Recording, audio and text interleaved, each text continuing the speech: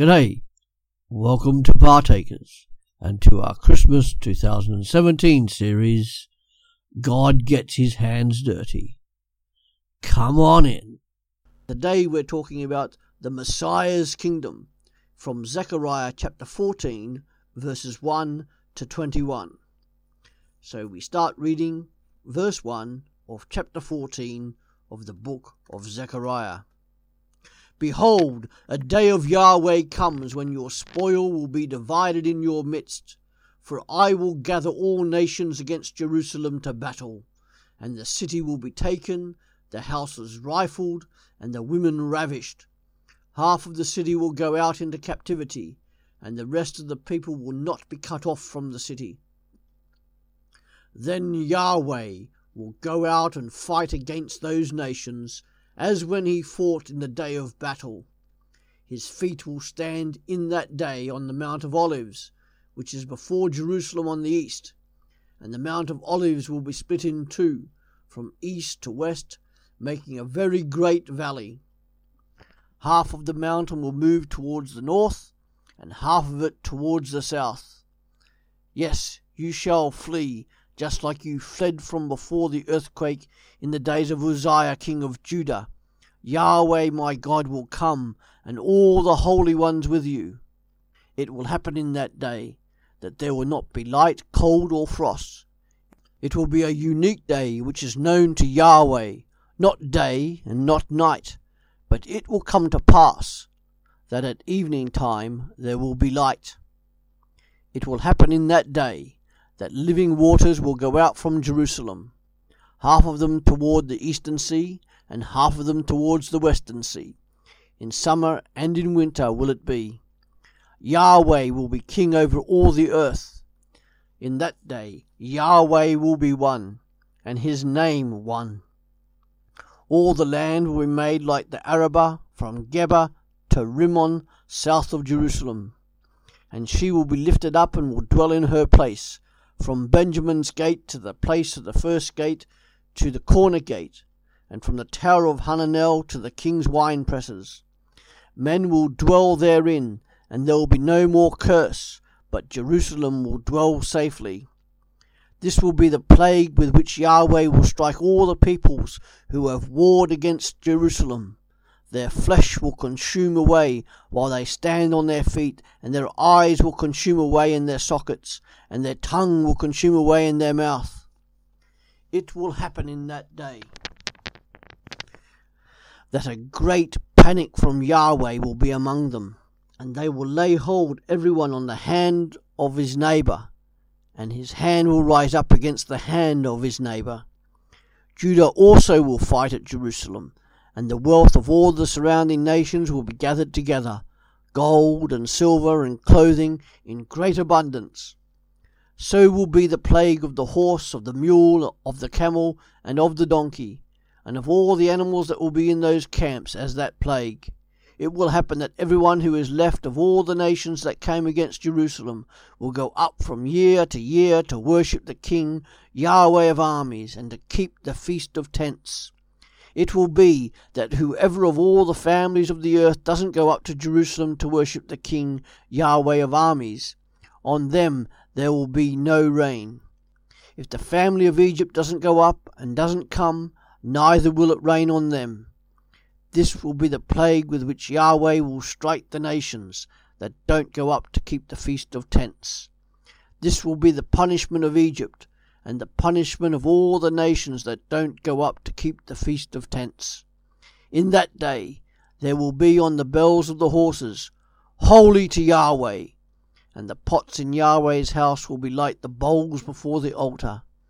Yes, every pot in Jerusalem and in Judah will be holy to Yahweh of armies, and all those who sacrifice and come and take of them and cook in them. In that day there will no longer be a Canaanite in the house of Yahweh of armies. As we saw on day 11 of this series, from Isaiah chapter 61 to chapter 63, God has commenced doing a thing through the servant Messiah. At his first coming as a baby, this servant Messiah ushered in the year of the Lord's favour.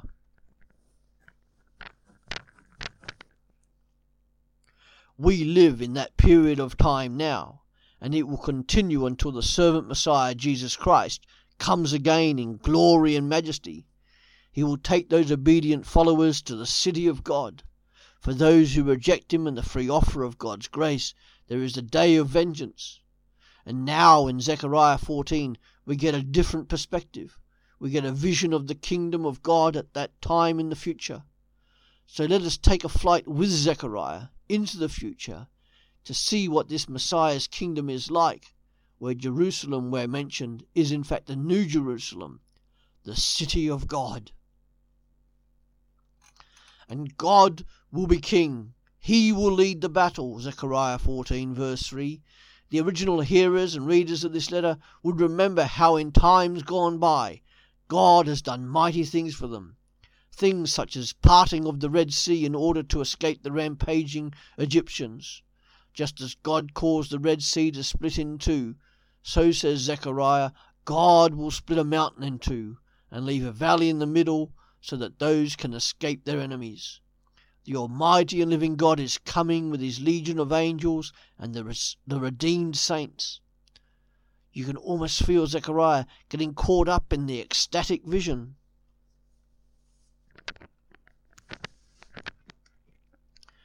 That day, as described in Zechariah 14:6-7, will be unique and special. That day is only known to Yahweh, the Almighty God. There will be a special and unusual light. Then in Zechariah 14:8, there will be living water permanently. The old Jerusalem had a poor water supply, but the new Jerusalem will have a permanent supply of living water. This day sees the end of the year of the Lord's favour we talked about in Isaiah 61, and leads in the new heavens and the new earth we discussed a couple of days ago. And Zechariah 14 verse 9 says, Yahweh will be king over all the earth. In that day, Yahweh will be one, and his name will be one. That's the name that I am. God will not just rule over Jerusalem, but will rule and reign over all the earth. There is a day approaching with all the world, whether they want to or not, will acknowledge the Messiah's lordship, glory, beauty, majesty and authority to rule over them. There will be one Lord to rule over all. Remember, the ancient Israelites used to quote the Shema from Deuteronomy 6 verses 4 and 5. Hear, O Israel, the Lord our God, the Lord is one. Love the Lord your God with all your heart and with all your soul and with all your strength. And enemies will be defeated. What of those who stand against God and against God's people? They will be defeated. And as God's opponents, they will not be able to stand, and they won't be able to see or to speak. Decay has overtaken them as plague and panic confuse and debilitate them. So it is with the enemies of God and his people. They won't be able to travel and flee, as their transportation will also have decayed and rotted. And this new age has come, this new age of the Messiah. In the kingdom of the Messiah, under the rule, the reign and authority, all will be holy. As a result, there will be no more sin, no more death, no more destruction, no more decay, no more disease. Everything and everyone will be devoted to the Lord God and his kingdom. All has been transformed for the glory and the sake of the servant Messiah. And how is Jesus this Messiah? Jesus describes this day in Mark 13:24-27.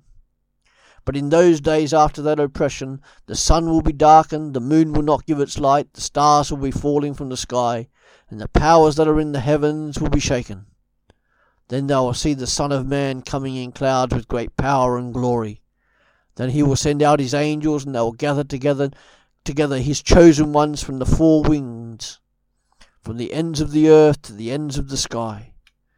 And Jesus is the light of the world and the giver of living water. Remember, just a few days ago we discussed this. And in Zechariah 14:7 we see again that light of the world shining in the evening, and the New Jerusalem flowing with living water. And Paul, writing in Philippians 2 verses 5-11, says, Have this in your mind, which was also in Christ Jesus, who existing in the form of God, did not consider equality with God a thing to be grasped, but emptied himself, taking the form of a servant, being made in the likeness of men. And being found in human form, he humbled himself, becoming obedient to death, yes, the death of the cross. Therefore God also highly exalted him, and gave to him the name which is above every name, that at the name of Jesus every knee should bow, of those in heaven, those on earth, and those under the earth, and that every tongue should confess that Jesus Christ is Lord, to the glory of God the Father. When Jesus ascended into the heavens in Acts 1, verses 1 to 14, 2 angels appeared to the disciples, saying, "You men of Galilee, why do you stand looking into the sky? This Jesus who was received up from you into the sky will come back in the same way as you saw him going into the sky." When in the final book of the Bible, Jesus says these words from Revelation 21, verse 5 to 7. "Behold, I am making all things new. Write, for these words of God are faithful and true. It is done. I am the Alpha and the Omega, the beginning and the end. I will give freely to him who is thirsty from the spring of the water of life. He who overcomes, I will give him these things, for I will be his God, and he will be my son." May it be so, Lord Jesus, and help all of us who love you to overcome and be obedient to you. Through these 12 brief studies in Isaiah and Zechariah, we see the promises of God being fulfilled in the Messiah servant, the Messiah shepherd, the Messiah king, the Messiah prophet, the Messiah priest, and the Messiah disciple.